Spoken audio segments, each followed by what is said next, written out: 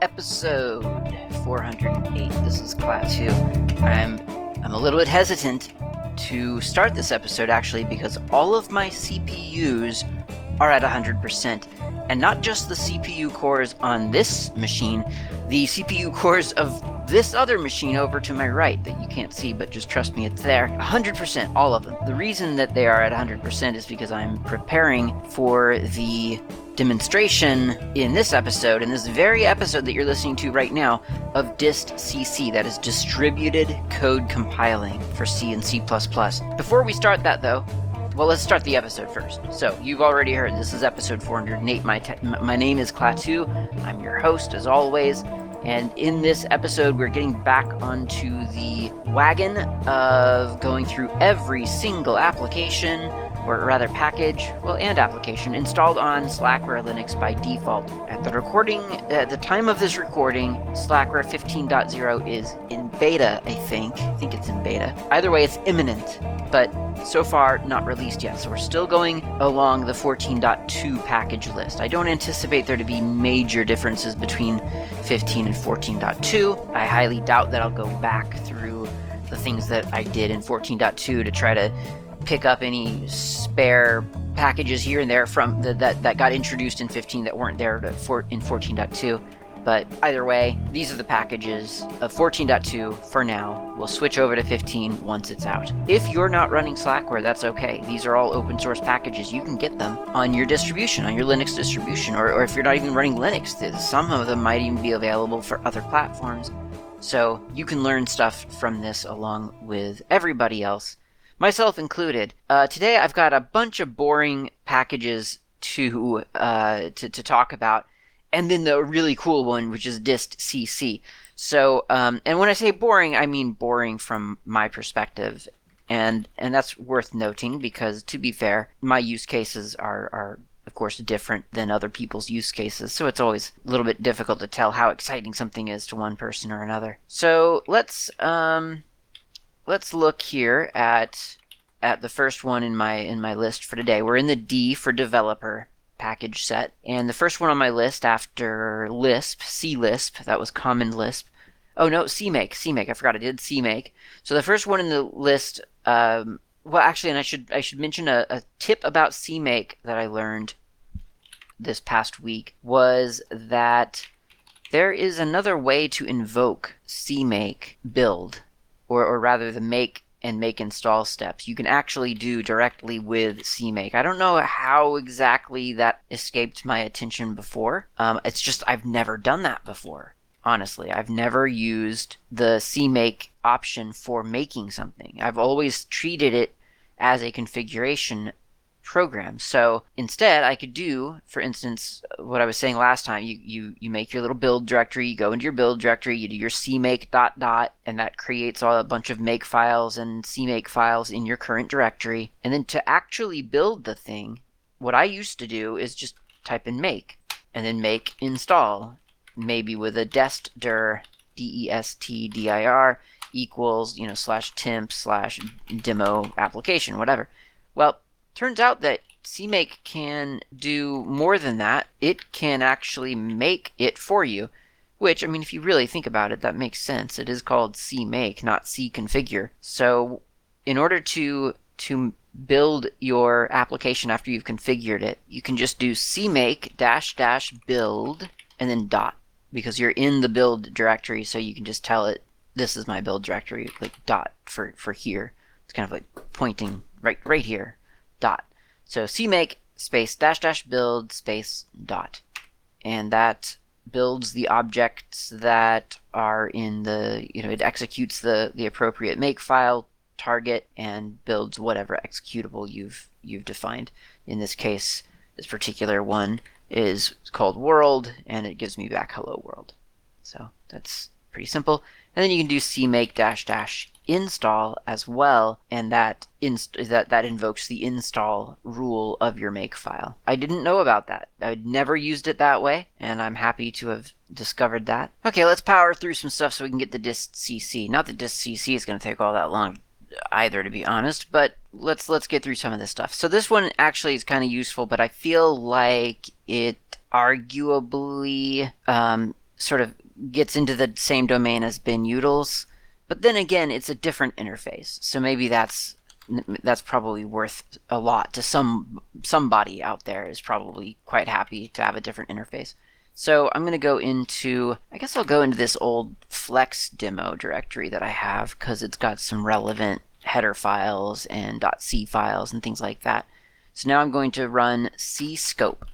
That's the letter C followed by the word scope, all one string, cscope. And I think, actually I'm going to do a -- help real quick just to make sure. But yeah, I don't think I have to tell it anything. I just launch it in the directory that I want. Now I could define things, but by default cscope examines the C and YAC source files in the current directory. Yeah, so okay, cscope. Now what happens when you launch cscope is you enter the cscope interface. It's a terminal-based interface, but it does not give you back your prompt. You are now trapped in cscope. If you want to get out, don't panic. Control D. D as in Delta. So you have a sort of a menu or a bunch of search fields is actually what they are at the bottom of your terminal screen. And for instance, it's find this C symbol is one, find this global definition, find functions called by this function, called functions called by this function, or calling this function, find this text string,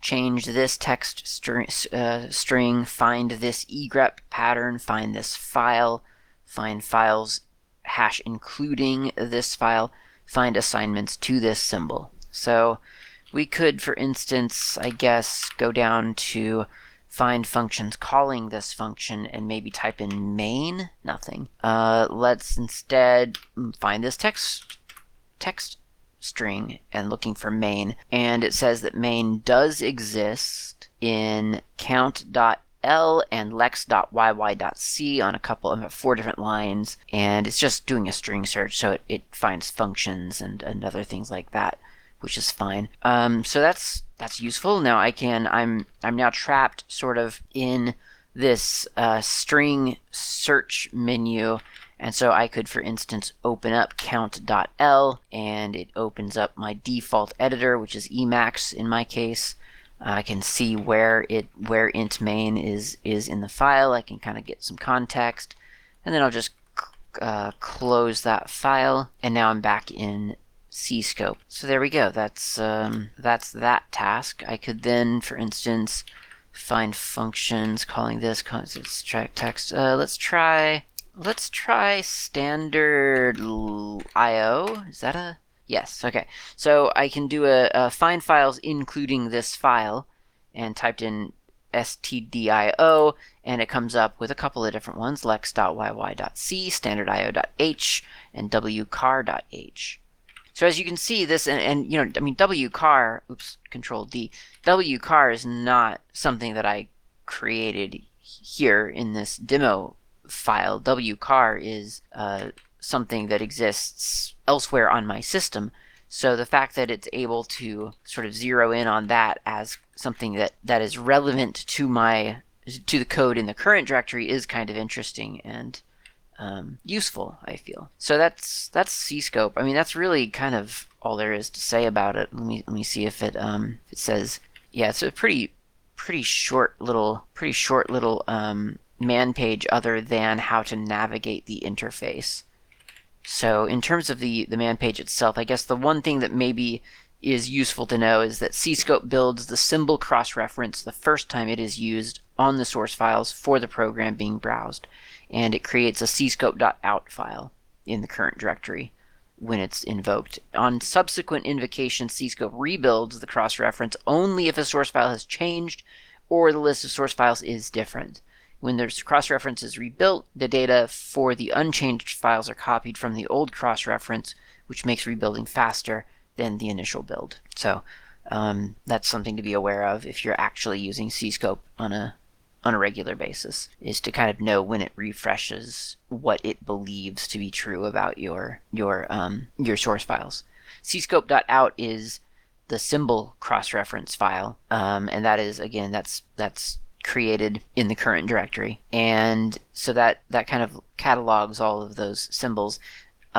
And I don't know, I find Cscope, for me, I can imagine it being less useful than bin utils because it does require you to know to have a certain knowledge of your code base. And I am not a C or C++ programmer on a regular basis. More often I would be looking through C or C++ code, and then the times that I've done that, thinking, oh, I need to find this specific function or certainly a symbol, is so far has been 0. So that's Cscope, and I think that's really all I have to say about it. Cscope. Go check it out if you need it. All right, next up is CVS, and well, let's pause on CVS for a moment, and let's talk a little bit about Dev86. Dev86 is an assembler, and let me see what it says about Dev86 on the Slackware server. It says this is a complete 8086 assembler and loader, which can make 32-bit code for the 386 plus processors. In the past, it was used to compile the 16-bit boot sector and set up binaries for the kernel, but modern, that is 2.4 or newer kernels, use GNU-LD instead. We have talked about GNU-LD, so I don't believe I'm going to go into Dev86 because I just don't know how important really that is, and I would be surprised personally to find Dev86 in Slackware 15. If you go to the Dev86 home page listed in the Slackware sources, which is v3.sk/lkundrak/dev86, you get a 404. Oh wait, I see it has been moved. According to the internet, it's been moved over to, of course, GitHub. Why wouldn't you move it over to GitHub, the place that is not running on an open source stack? So github.com/lkundrak/dev86. It looks like the last commit was made November 2015. I'm not saying that really means that it's like out of date. I don't know how much kind of upkeep this kind of code would actually require. This is LGPL code, so I guess if you're working on like MS-DOS bootloader type technology, maybe this is useful. It does seem to refer to that a little bit here in the README file, but for general use, yeah, it appears that LD is just as usable. Well, AS and LD are just as usable as this one, so I don't see the point in really me worrying too much about this one. I could be, of course, wrong. I could be underselling this drastically, but unfortunately I don't have the knowledge to know whether there's some kind of really important, significant, exciting feature about this that would be notable or not. And then otherwise I would just be going back through the AS and LD tutorials, or not tutorial, but overview that I did in the previous episode. So I'm just gonna refer you back to the LD episode instead, which since I'm taking this cheat out of having to talk about Dev86, I could at least tell you, I guess, that the AS and LD episodes you're going to want to listen to episode 400 for LD and 398 for AS. Or maybe it was AS and LD, actually, for 398. Either way, there's even sample code on the website, on the GNU-worldorder.info. Scroll down to OG, or episode 398, there's sample code on how you can actually get the thing to, you can create the assembly code and get all of your, you can see the linking in practice and sort of get around letting GCC do everything for you. You can manually do the AS and the LD commands for whatever that's worth. I don't know how much it's worth, but you can do that. And it would basically be similar if you were using Dev86, because Dev86, at least according to the GitHub repository, provides an AS and LD command. There's BCC, AS, and LD is what it provides. The workflow is going to be basically the same. Okay, that was, or wasn't, depending on your interpretation, Dev86. Now let's move on, or back to CVS. And I'm moving back to CVS because I'm going to spend more time on CVS than I did on Dev86. And then after that, we'll do dist.cc. CVS is a relatively old versioning system for software development. So CVS stands for the Concurrent versions system, which kind of sums up everything after it. If you kind of think about what that's saying, concurrent versions. You could have concurrent versions of your software existing all at once. And then someone will come up after all of these versions exist and merge them into a singular branch or a singular trunk. And that's what SVN does, it's what Git does, it's what Mercurial does, and Fossil, and all those other things. So in many ways, all of these systems, which I think we actually do called version control systems now, VCS, I think. Is that a thing, or am I making that up? Well, what am I talking about? It's a 3-letter acronym. I'm sure it exists. But anyway, version control system. Well, CVS is the concurrent versioning system, and it runs on top of the revision control system, which is RCS. And I've never encountered like raw RCS, but CVS I've definitely encountered once or twice. Like NetBSD has an active CVS repository still, so it's out there. It is old. I'm assuming that people are using it partly because they're used to it, and then partly because it's probably a lot of work to port, I don't know, 2 decades or a decade or 3 years of revision control to a new system. So if you've got everything in CVS, I feel like it's probably non-trivial to just decide, oh, we're going to start using Git now because everyone else is using Git. I imagine there are many reasons to stay with whatever you started out on. So CVS is still out there. I don't encounter it as half as much. A third, just even a 16th of as much. I barely ever encounter CVS. I don't believe I've ever tried to merge anything with a CVS repository, so I haven't even done that. I've at least done that on SVN. CVS, not at all. But it is still out there. You can sometimes... I've checked stuff out from CVS, for instance. So it is a thing. And it is still, I guess, technically maintained. Like if you go to cvs.non-gnu.org, you'll get to the concurrent versions system. And if you go to get the software and then download to the ftp.gnu.org/non-gnu/cvs, go into the source folder, you'll find that there is a CVS, or the latest version of CVS is the one that Slackware ships with. Slackware 14.2, remember, and that is 1.11.23, which it looks like it was put on this server, last modified on this server in 2008. So how's that for, Dev86? I was saying the last commit was 2015.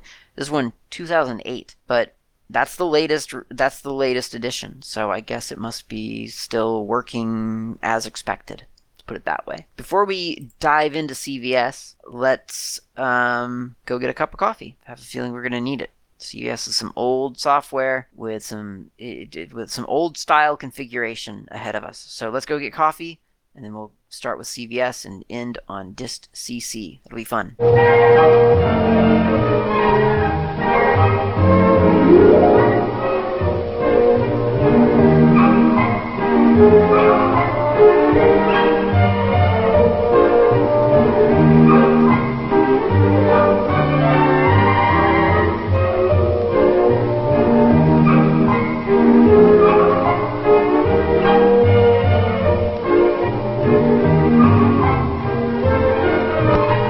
Okay, you've got coffee, you've got CVS, that means we can begin. CVS is both the name of the framework, or the system, and the command itself. So when using CVS, you are generally using the CVS command. And I'm going to make a directory in my demoed folder here called CVS demo. Not that that matters, but that's where I'm going to be working out of, is this dedicated directory, which will eventually become full of CVS repositories, I'm assuming.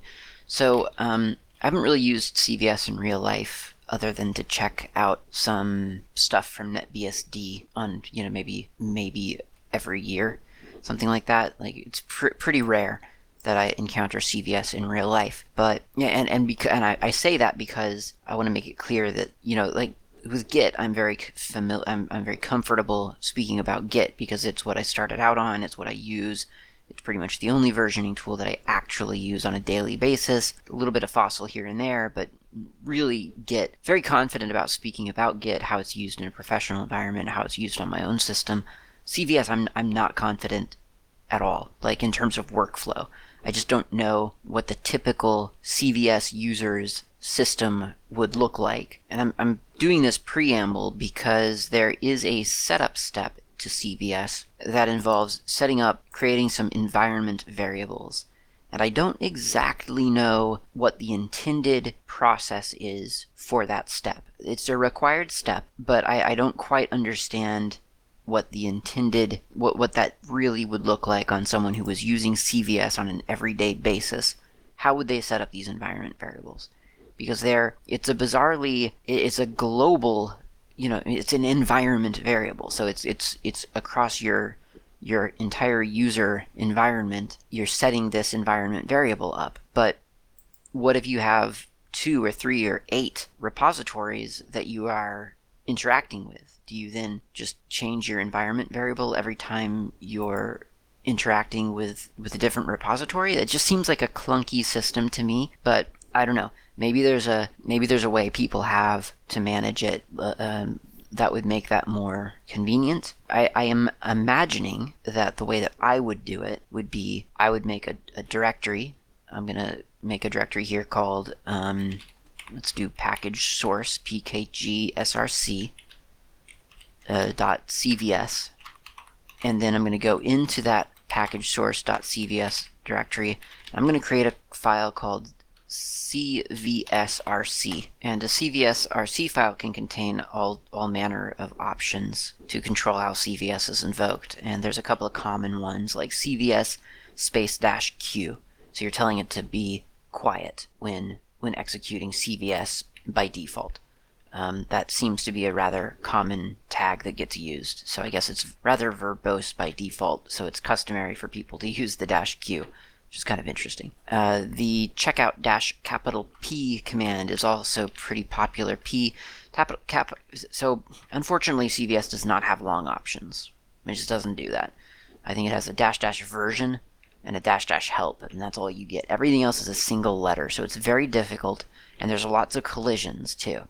So it's very difficult to sort of differentiate one option from another because they're fairly meaningless single letter flags that change depending on what sort of subcommand you're using them with. But when doing an update or a checkout, I think, with a -P command option rather, then that tells CVS to prune empty directories, which is useful because otherwise you could imagine things getting pretty cluttered without that. So -P is pretty common, and then when doing an update, -d is relatively common, and that is because you are going to define where you want your update to get applied as part of your command. So it's a pretty common thing to pair with an update, CVS update. So I've got CVS-q, checkout-p, update-dp, and I could also set, for instance, in this case, I'm going to go to my package source page here.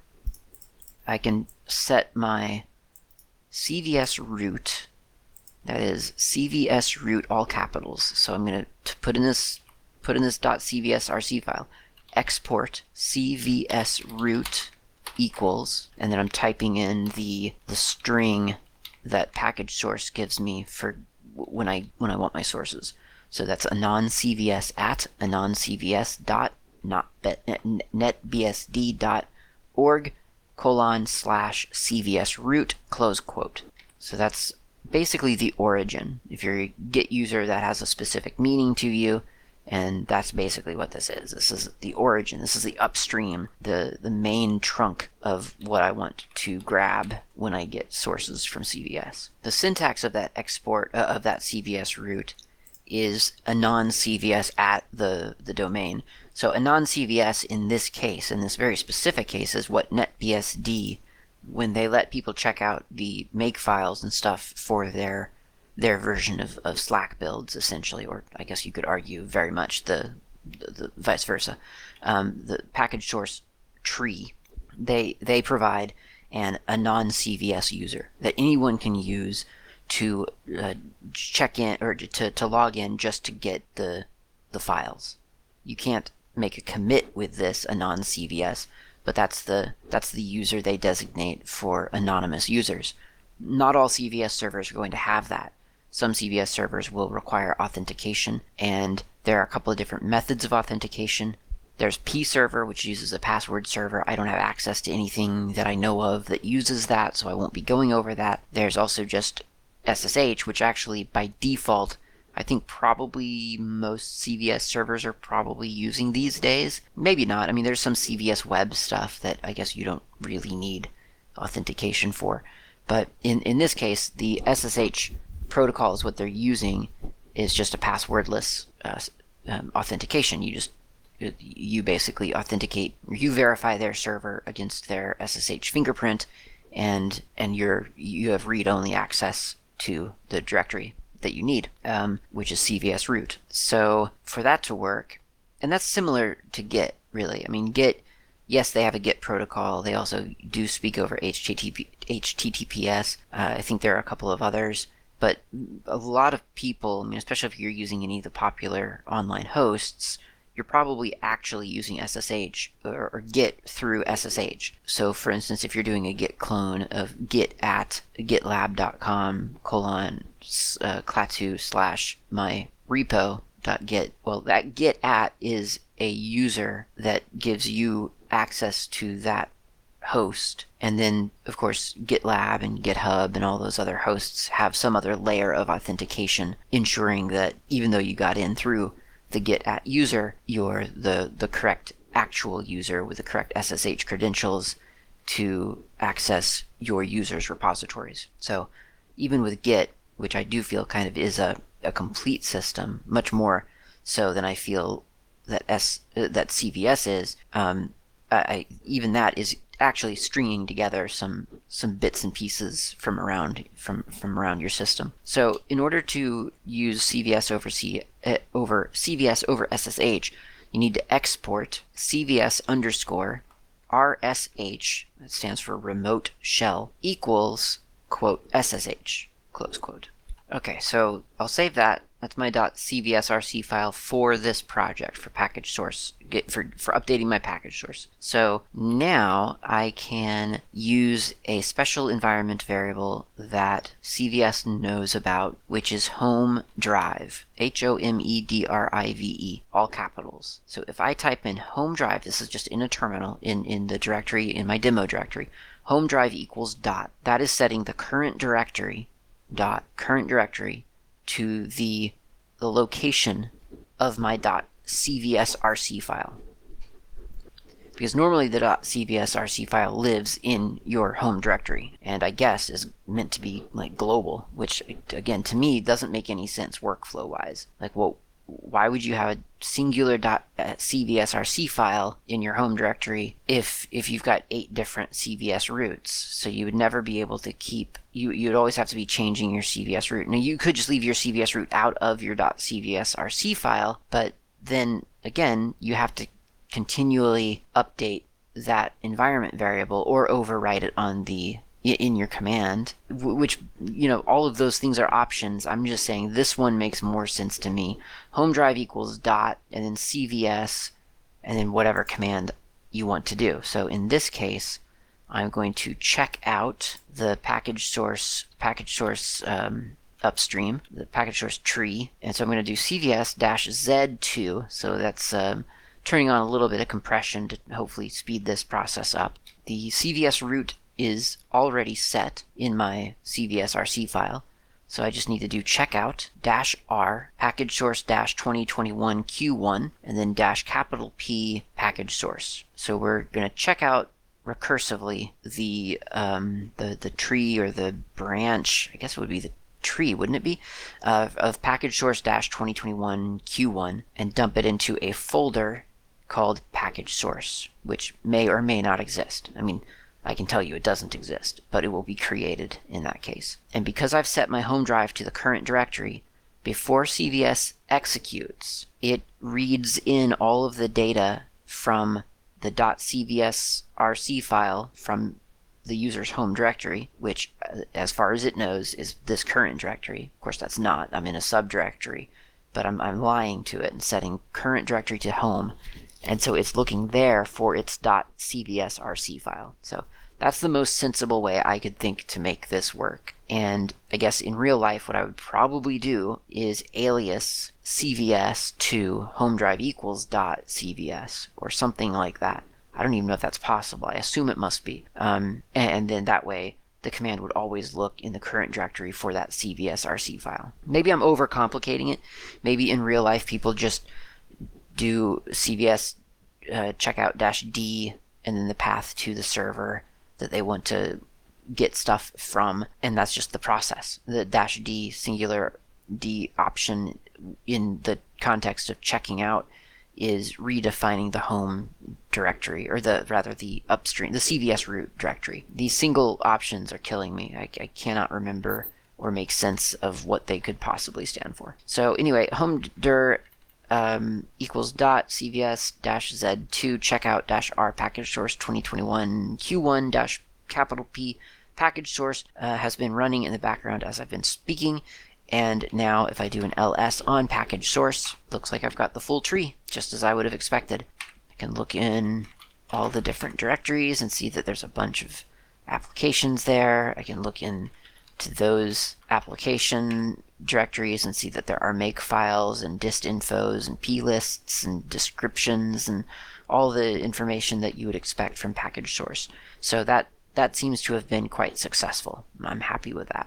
Okay, so if I were to need to update this package tree source, which you do from time to time when new quarters click over, you want to update your tree to the new release. And so for that, I would be able to do essentially the same thing: home dir equals dot, and then do a cvs update dash capital P package source, and it would look to the CVS root as anoncvs at anoncvs.netbsd.org, and it would pull down the package source 2021-Q1 data and update my package source, my local package source directory accordingly. Okay, so what's going on behind the scenes? How does this all work?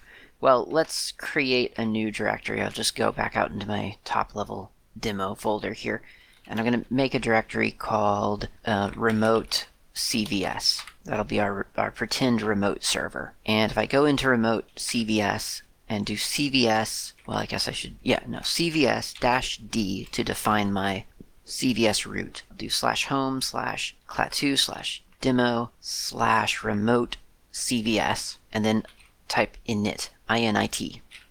Now if I do an ls on my previously empty directory, I see that there is now a folder here called CVS root, all capitals.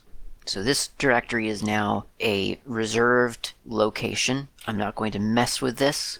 I'm going to back out away from it, back in my demo directory, and I could, for instance, make a new directory, and we'll call it my CVS upstream. Does that make any? Let's just call it upstream. That's easy. Upstream. There we go. Now I'll change directory into upstream. I'm going to echo a string hello world into a file called hello.txt, and that's probably really enough. Well, I'll copy a random, here's a YAML file.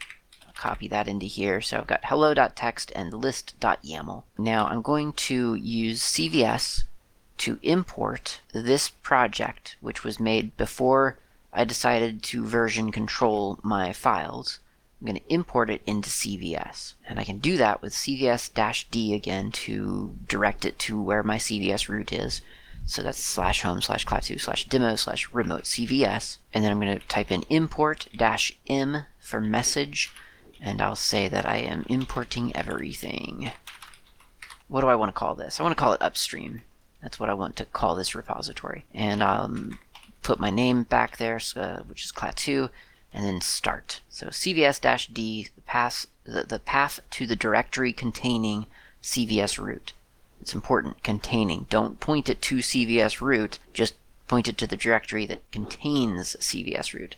Import-m, some message, and then the name of the repository that I'm creating, essentially, or that I'm importing, and then my name, and then the word start, which is it's a tag for metadata, which I'm pretty sure it's required. So I'm going to hit return here, and it gives me back some information.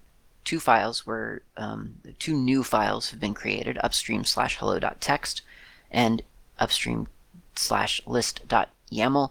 No conflicts created. Okay, so if I go into, or if I look into my remote CVS directory, now there's a new directory there. There's CVS root, but there's also upstream. Well, that's interesting. Upstream now exists in my CVS root. If I look in that, there are familiar looking files. There's hello.txt, but there's a comma v and list.yaml comma v. That's familiar, but not quite what I would have expected, so I'm gonna not mess around with those files in CVS root, and instead I'll treat that as, well, my remote server, or in what I would imagine in Git terms being the Git bare repository. So I'm going to trash upstream from my demo directory, not from my CVS root. Again, I'm not messing around with anything in CVS root directly. So I'm just going to trash upstream because I don't need it right now. And because I have a CVS backup of it, I can always retrieve it by doing a CVS -d/home, and I'm doing the full path here because CVS root requires the full path. So home /2 demo remote CVS. So that's the path to the root folder. I'm not typing in CVS root. I'm just telling it to look there for its information. So CVS-d path to the folder containing CVS root, and I want to check out upstream is what I called the repository that I want, and -P, and I'll put it into my upstream. So it's going to be my local copy of my upstream. Oh, it doesn't like the -P for checkout upstream, I guess. Okay, so -P is ignored, and upstream is created, so it won't let you create, I guess. I thought when you were checking it out you could put it into your own folder. I guess not. Anyway, I checked out upstream. If I do an ls of upstream, I get a folder that contains hello.txt, list.yaml, and a directory called CVS. So I'm going to assume that I'm not meant to mess around too much with the CVS directory, but there you go. There's that CVS directory. So now I'm going to go into my hello.txt file, and let's do hello world. How about if we say hello GNU world order instead of just world? I'll save that, and now I'll do I have to do CVS-d again because that's where we are in this scenario. And then I'm going to do add hello.txt, I think. Yeah, no, I'm not. Hello already exists with version 1.1.1.1. Okay, just need to look up the command really quick for adding a file. I thought it was just CVS add. CVS add my file. It is add. Oh, it's supposed to commit. CVS commit hello.txt. It gives me a little place to type in my message. So I'll say changed world to GNU world order.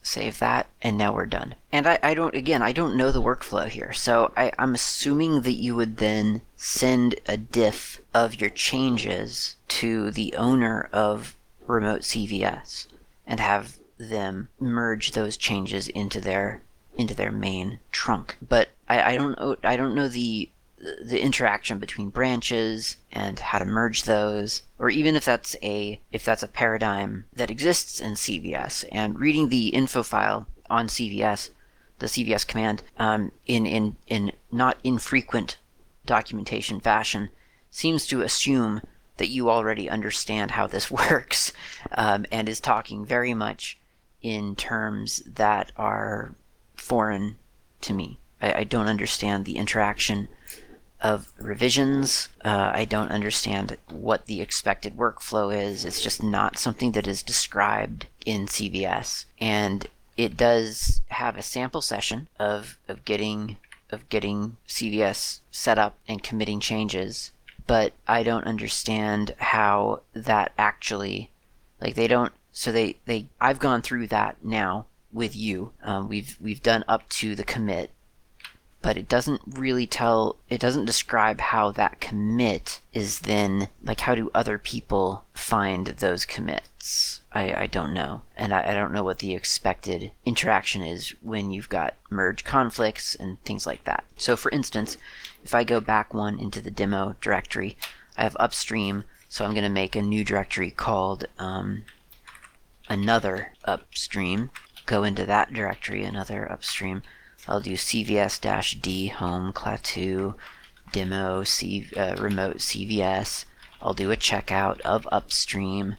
So now I've got upstream in my current directory. I'll go into that. I'll do a cat of hello.txt. It says hello GNU World Order. So that's exciting. That's great. I mean, that's my change. But I don't understand how that's regulated. I mean, is that how it is in CVS? I guess it must be. Like, if you commit, then the change exists, and that's it. But I don't understand how people work together. I don't know. It seems almost not gated enough. You know, there's not a gatekeeper there to make sure that you're not, I don't know, screwing something up. But I guess in that event, you wouldn't give people commit access. They would commit to their local copy, and they wouldn't be pushing things back up to your server. But there's this other variable of this all being imaginary anyway. This is all local copies of stuff. So how different is it when you're interacting with a server for which you have a password and permission to make commits? I don't know. So again, workflow, very, very fuzzy, but I think the commands themselves are relatively straightforward. I mean, aside from sort of minor confusion here and there, whether, you know, like, you don't add a file before you commit it, you just commit it. There's no staging area as far as I can tell in CVS. So that's a minor difference. Little things like that. And then the repository creation process is a little bit different, and the structure of those repositories, I feel, are a little bit different. Maybe not. Maybe it's just a matter of the .git folder not being inside your project folder and being one step outside of your folder, and that's the only difference in a way, and that's fine. I don't think that's a big deal. It's probably even handier in some ways, because that way you could have lots of subdirectories that are managed by that CVS root. I mean, for instance, it would make your home directory as a CVS repository easier to manage, because CVS root would just be hanging out in your top level directory rather than embedded in some other directory, I guess. So I don't know. It seems like a minor difference. I don't feel like I'm eager to switch to CVS, just because I am very familiar with Git, so I won't be switching to CVS anytime soon. But it does seem rather usable. I feel like I would be rather nervous about sort of erasing work and managing versions of versions, you know, because I have no understanding of how revisions work. You can commit something to a specific revision number with a -r flag, but I couldn't really find out how that manifested itself in your daily workflow. And I couldn't quite understand how to switch between revisions, or whether that was really the intention. So there were some points where I definitely fell over from just having sort of being my first time and probably last time using CVS in a way where it trying to really track changes of data. It was just a lot different than Git. So it was interesting. It was an interesting exercise, because I often do wonder about that initial, you know, that the learning process, and just how is it to learn something new without any context. And I think one great way to emulate that, because you only get to do that once with any given topic, because after that you have context, good or bad. You have an idea of how it's supposed to work. So, and I think an interesting way to emulate that is to approach something that's completely different than the context you do have. So I'm completely and utterly spoilt by my familiarity with Git in terms of version control. I mean, to me, that, if probably for the rest of my life, that will be the basis for which I interpret, through which I interpret everything else. Every other version control experience that I have will be compared to Git, and it will be, oh, so this is like Git, or oh, this is not, this part's not like Git. This is different from Git. I mean, that's just how it's going to be for me because that's how I got started with version control. Whereas some other people might have gotten started with CVS, or they might have gotten started with tracking changes in a word processor. That might be their closest analogy. So it's kind of interesting, and it was an interesting exercise for me to try to learn CVS insofar as whatever I did learn. It was an interesting process to observe myself stumbling through parts because they weren't enough like Git to really make any sense to me. Okay, so now let's take a look at distcc.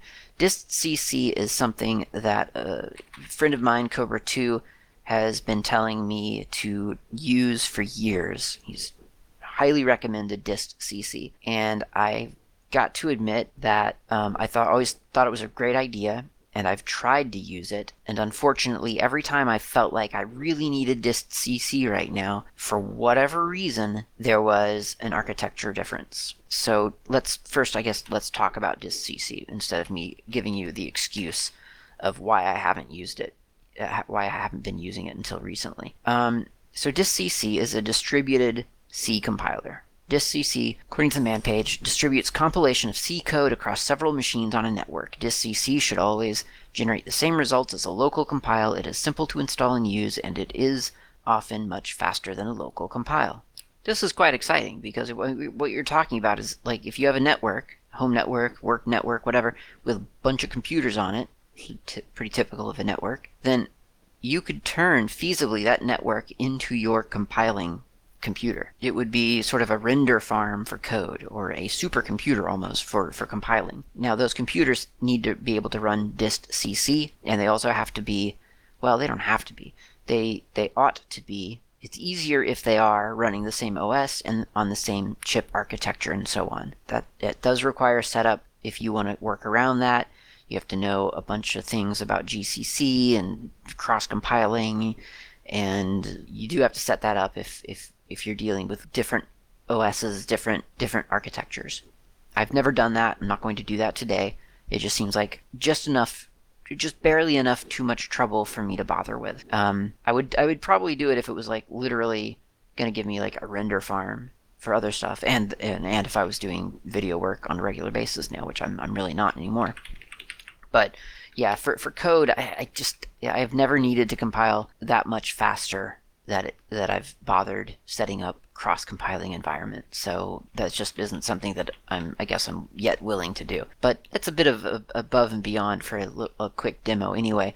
I think distcc itself is worth setting up if convenient. And nowadays it is convenient. I've got a small little home network, got just enough computers of the same architecture that I could use just a little 3-node network, or a 3-node compiling network. Not anything too fancy, but good enough. So, setup. First, you need to make sure distcc is installed. Now, on my Slackware tower, which let's call it tower, or let's just call it workstation, because that's what I generally think of it as, workstation. So we'll call it. And it is installed, distcc. On my laptop here, which I'll just do the one laptop. My laptop, let's call that laptop, and it is running currently CentOS Stream. On CentOS Stream and lots of other Linux distributions, distcc is split into a couple of different packages. There's distcc, and then there's distcc-server. That's pretty common of a lot of distributions. They'll split things up into a client and a server. In this case, I've installed both. Technically, for this demo, I really only needed this CC server on the laptop because I'm kind of using my workstation as the main controller. But you could do both. It's quite small. It's not a big thing. So you can install both, and on Slackware you have both anyway. So on each machine, you run distccd, as in daemon, distccd space -- daemon, daemon, space -- allow. And I think on my CentOS laptop, if I recall correctly, it actually required me to define what the allow list was by host name. So I typed in, like, I don't know, I think I did localhost and workstation or something like that. Maybe just workstation, I don't remember. But so you launch the daemon on both machine, or on all machines that you want to sort of bring into the network, and you tell it, yes, I want to allow other hosts to use this distcc node as a compiler. So that's running, idling in the background, not a big deal. And then on each machine, after you launch the daemon, you must also export an environment variable. Export distcc underscore hosts equals, quote, localhost space, well, if I'm on my workstation, then I would say localhost space laptop. And if I'm on my laptop, I would say localhost space workstation. So localhost is always, the machine that you're on. But then you want to sort of define another computer or the other computers that are in your little compiling network. And in this case, I'm just doing two. I'm doing my workstation and my laptop. If I had, home server as well, then it would be localhost laptop home server, and so on. So you just list all of the valid machines that you want distcc to go out and onto your network and find. You want to list them here. Now, it's not magic. You have to, if you're doing that, you must also either have name resolution configured on your network, or else list the things in your hosts, your /etc/hosts file. And that would be something like, 10.1.1.3 would be laptop.myhomenetwork.local space laptop. Now you should be able to just ping laptop and get a response. So you're just doing local file resolution. Okay, so with all that set up, really all you have to do is run make with the argument cc equals distcc. So the example that they give in the man page is make-j8 cc equals distcc. But and while I could do that on some test hello world type application, I decided to do it on WebKit, which if you've ever compiled WebKit, you'll know that it takes a while to compile, like hours to compile. WebKit it takes a long time. So I decided to try to compile WebKit on several machines, and I did. It did make it manageable. I was able to compile the thing, which I've never bothered with before because it took too long. So that was exciting for me. I gave it. So what I did was I took -J8, or not 8, but -J is the CPU count for make. So I just took 6 cores on my workstation, 8 cores on my laptop, added that together for 14. So I did a -J14.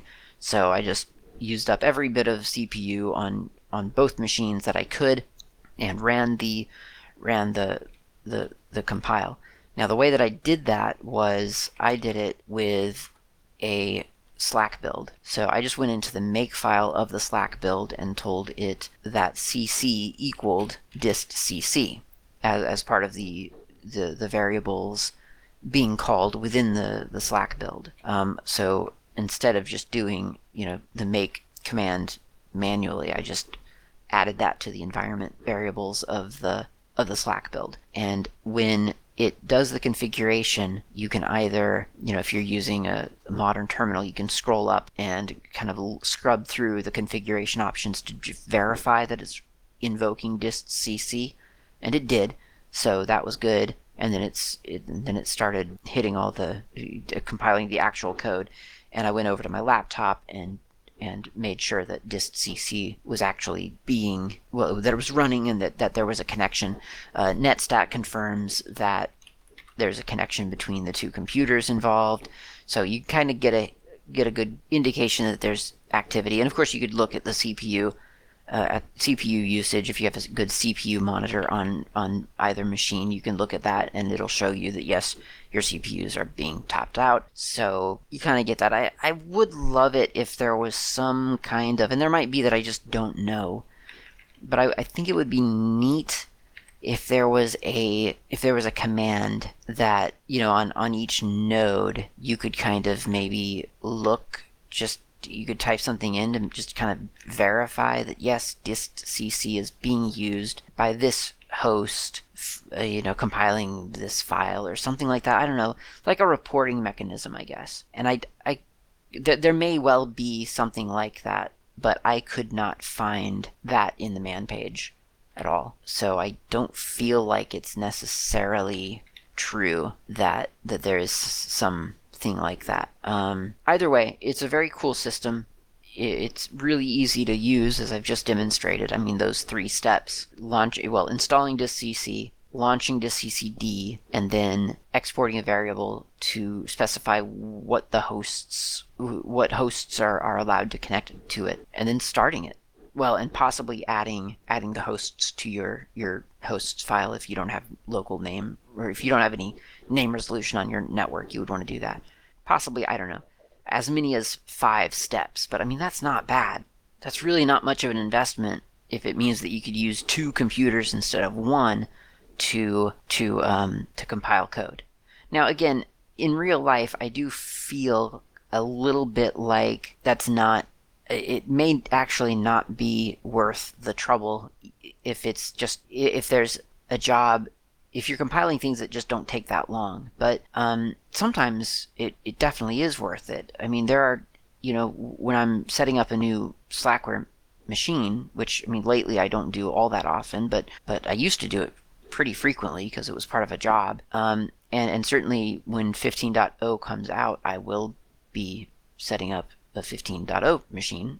So at that point, I mean, I compile a lot of applications, and having that enabled for all of that would be potentially very, very handy. So exciting prospect in terms of quicker compiling here, and I suggest checking that out, distcc. I hope this episode has been informative.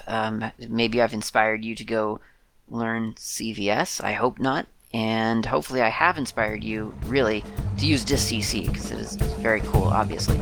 So go check those things out, and I'll talk to you next week.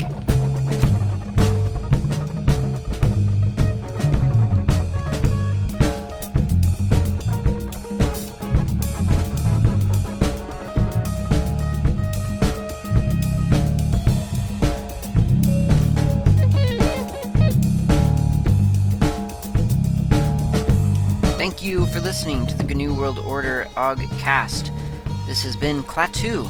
You can reach me on IRC. I'm on the Freenode network usually in channels such as OGcast Planet, Slacker Media, Slackware, a couple of others. My nick on IRC is not Klaatu. You can also reach me lately on Mastodon. My username there is @klaatu@mastodon.xyz.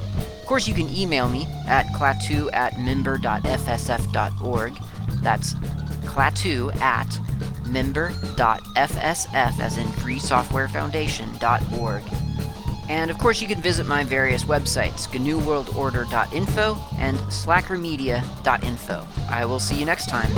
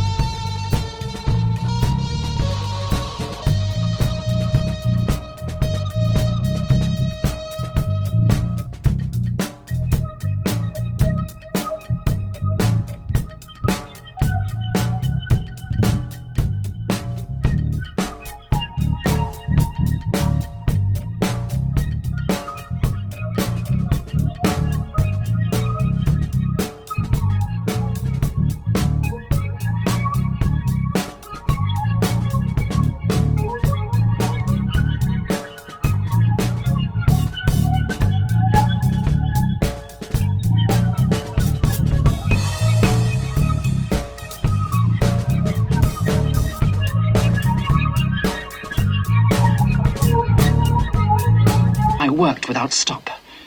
Days and nights passed without meaning for me. I was utterly heedless of the outside world.